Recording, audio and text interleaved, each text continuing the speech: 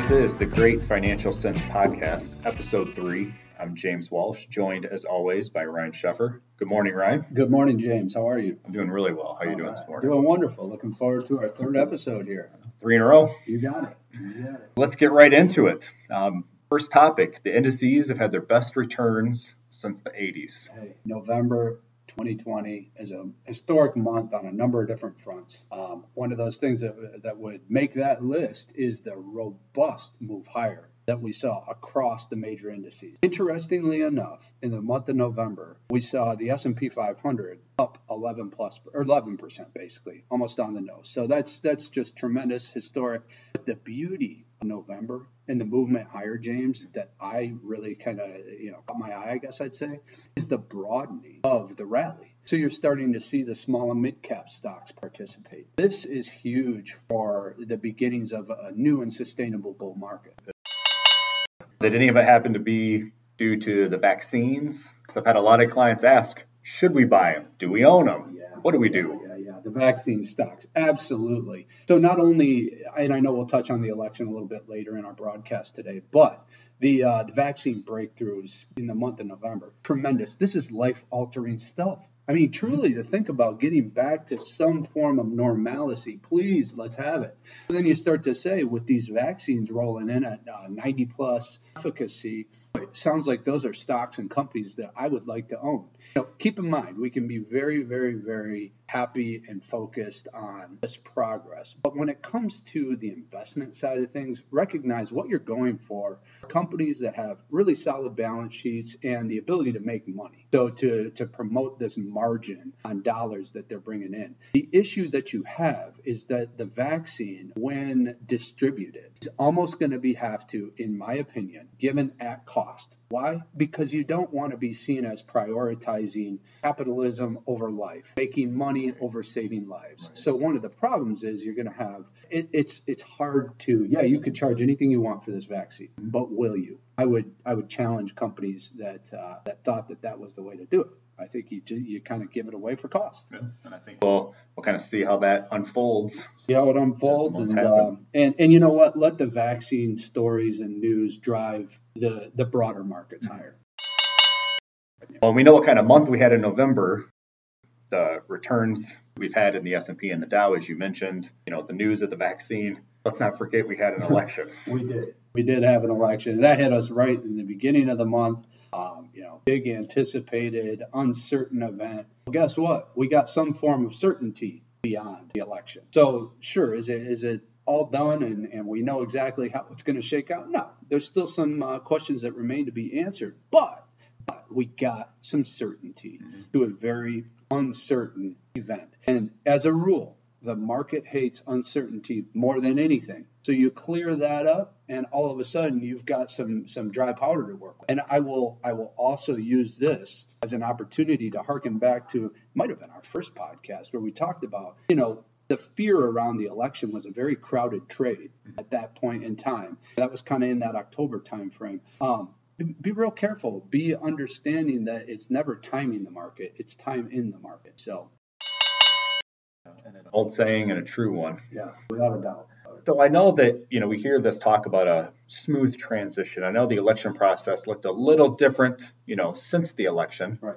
But relative to the market, do we think it'll be a smooth transition? Right. And I see what you're doing there, James, and I appreciate it because we are not political commentators, right? Okay, so, look at it from this perspective. There will be a handoff at some point, What that looks like, we don't know those details exactly. When you look at what is the equity market or the stock market trying to do, it's trying to kind of front run perhaps different positions that might work better under a different administration versus another. So when you're looking at that, is that landscape visible? And I think that the answer is yes, is visible. It's ascertainable by the market and different institutions. It's something that you can kind of see formulating. So I think that we're getting there, and I think that you can use the positive traction that we saw in November as a base case for that transition.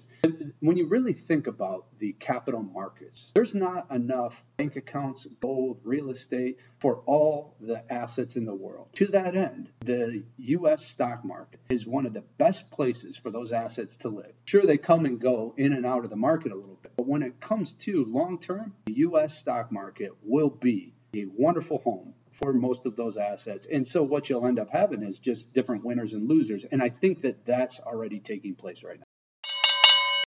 Now, it's looking a little bit like we might have a divided Congress. Yep. What does that start to look like in terms of the market, the economy? Right. Well, when you say that, James, it's kind of like divided Congress. That can't be good. Well, actually, it is a good thing. I mean, the market would rather that Congress be effective, but do as little as possible. And it creates this, what's called a Goldilocks scenario, actually. Shoot, we've got a name for it. Isn't that something? And think about now, divided Congress, that sounds one way. Goldilocks scenario. Well, now that's sounding pretty good.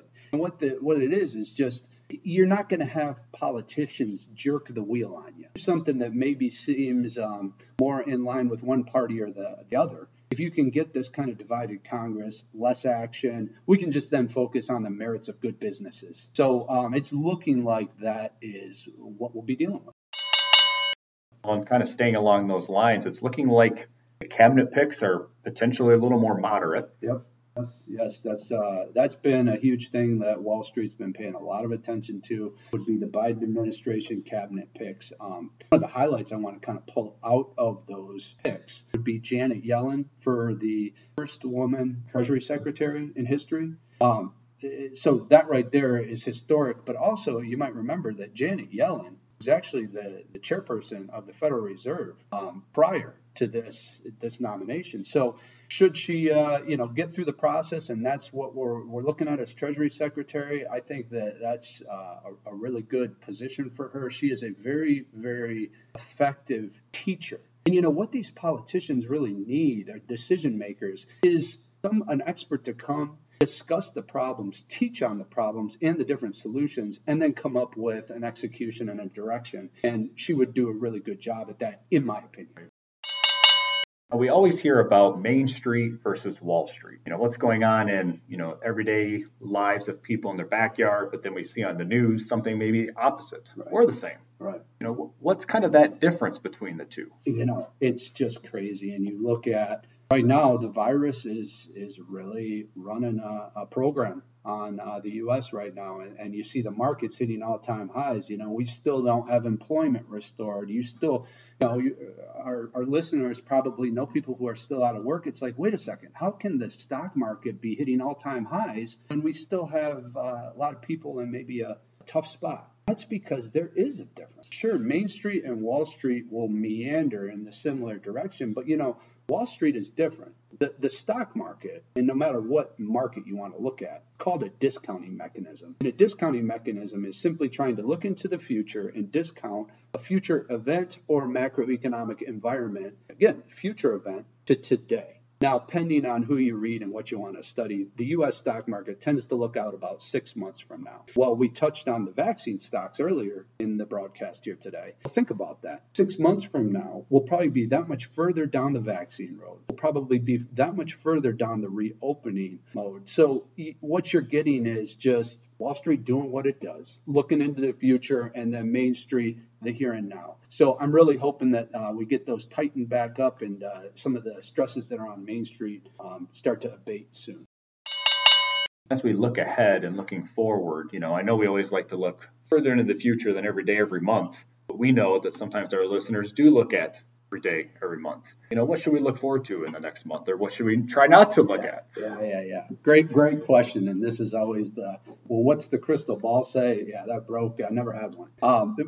But I think you can kind of build a case, and you're always doing this, right? I mean, I know you do this. Yeah. We're just studying and reading and what have you.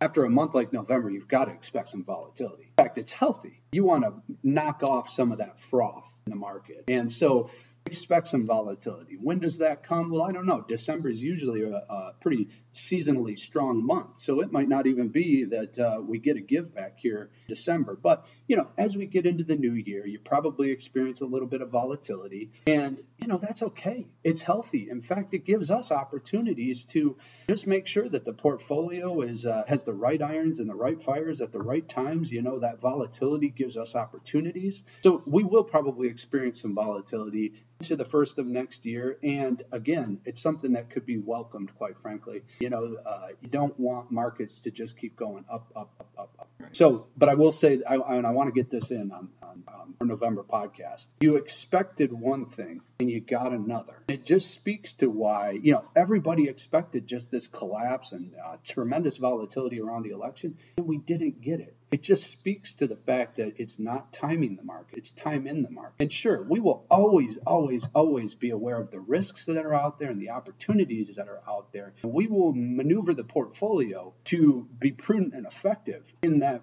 environment. Recognize that this idea we can jump in and jump out or something like that, let's not even try it. Right. And with that, thank you for joining us. Episode 3, hopefully your holidays are safe. We know they're a little different. Yep. And we look forward to seeing all of our clients. New year. Hang in there, everyone.